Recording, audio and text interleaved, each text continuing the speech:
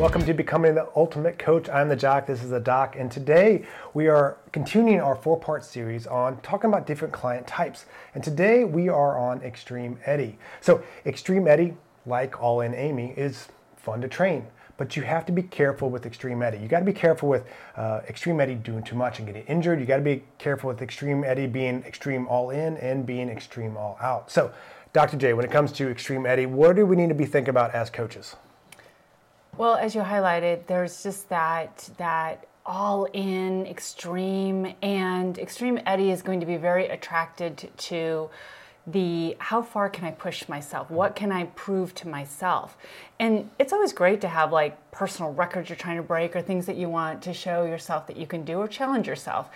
But what Extreme Eddie tends to do is get the high off the extremeness and not look at it as an ongoing process that he can sustain. So that's going to be this big roller coaster of going extreme, now I'm all out, and then I'm going to hit extreme again.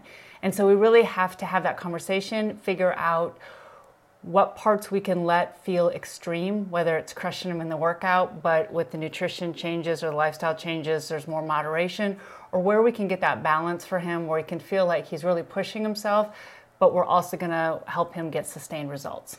Yeah, and what I talked about earlier about this Extreme Eddie, and you got to be careful with not getting Extreme Eddie injured, is because like sometimes we think of like, okay, my personal goals, what I'm doing right now, like I like to do Olympic lifting, or I'd like to see what my 1 rep max on my back squat is, or something like that. But if we take that same translation over to Extreme Eddie, we have to be careful because Extreme Eddie might not have the background that we have, might not have the time built up to us to handle that. So if we're constantly chasing that and he wants more and more and more, yeah, there might be a day where he just gets hurt.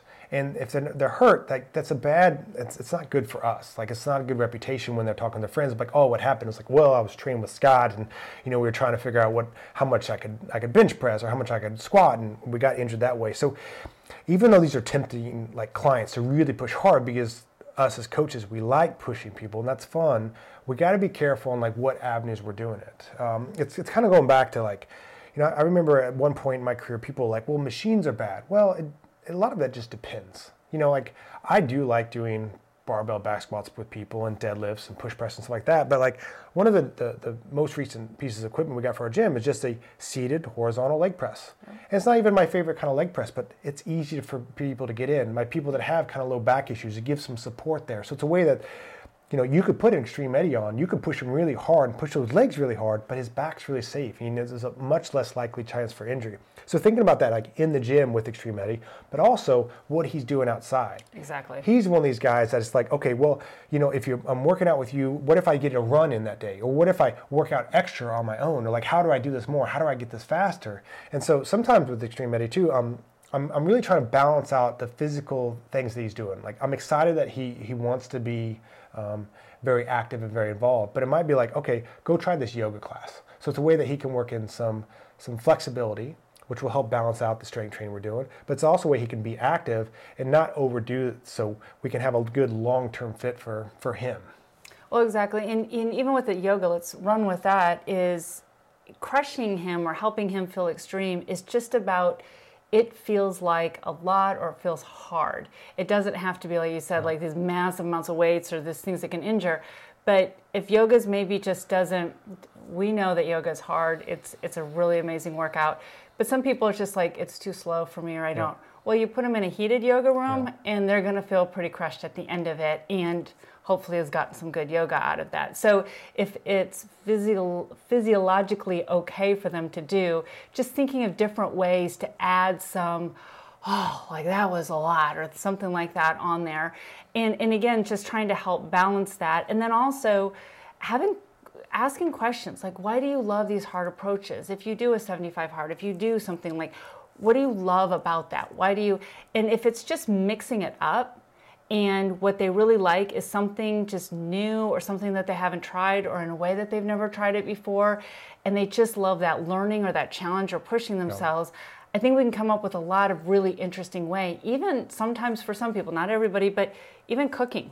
Have you ever done this? Have you ever figured that out? So how can we get some of that intensity, that challenge, and that also just feeling like I've peaked at something, and then even creating stages of those peaks so we can have lots of those throughout the journey. Yeah, it's a good point, and I'll play around with this with some of my clients on teaching them a new skill to do. Like, I got one guy, like we're learning how to do double unders, and it's something that it's mentally, it's physically, it's something he can practice on his own. But I don't have to worry about him like getting hurt doing that because he's really not that great at it, so he can't do that much of it. Yeah. I'll even play around with someone like they want to learn some of the basic like kettlebell or Olympic lifts or something like that. And again, like I'm very cautious with people on certain movements, make sure that they have the mobility and they have the good base with that. But at the same time, like giving them a new skill. They're usually not very good at it, and they can build up. They have the time of doing those lighter weights on just kind of chasing that. So with those people that are very extreme, if you can kind of give them something to chase and kind of distract them as you're building all those other fundamental pieces, because that's the big thing of like, okay, Extreme Eddie comes in and he wants to be like shredded kind of deal, and so okay, cool, like.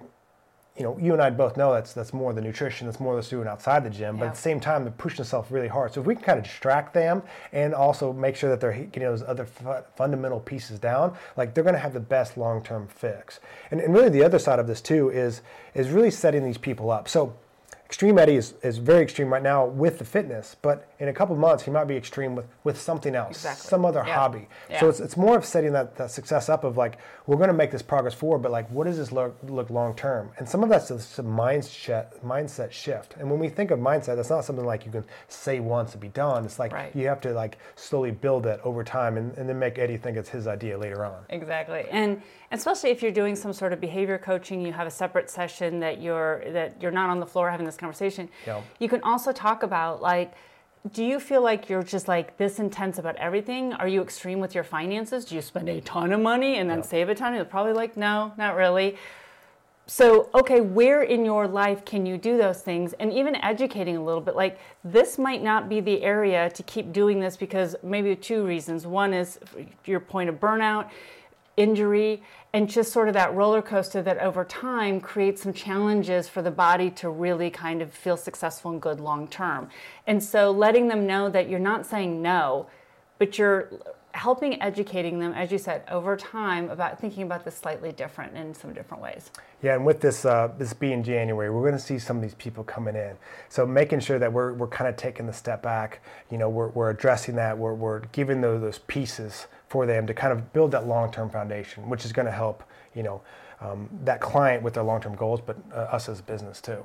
Yeah, absolutely. And the new year really will set people in that kind of like, I got this. Plus, let's just be honest, the fitness, the health industry, or just random marketers will push all of these like, this is your year and this is your, and so understanding that sometimes that gets behavioral momentum moving forward. In other words, that's the impetus to show up at the gym or talk to a trainer or get some support doing something. And it's our job then to put that in perspective around their lifestyles and their personalities. Yeah, and so this is what I talk about as a coach. Like there's the art and the science of this. And so really the art of this is like you have someone coming in, this extreme person, which is fun because then you can push them in a lot of different ways.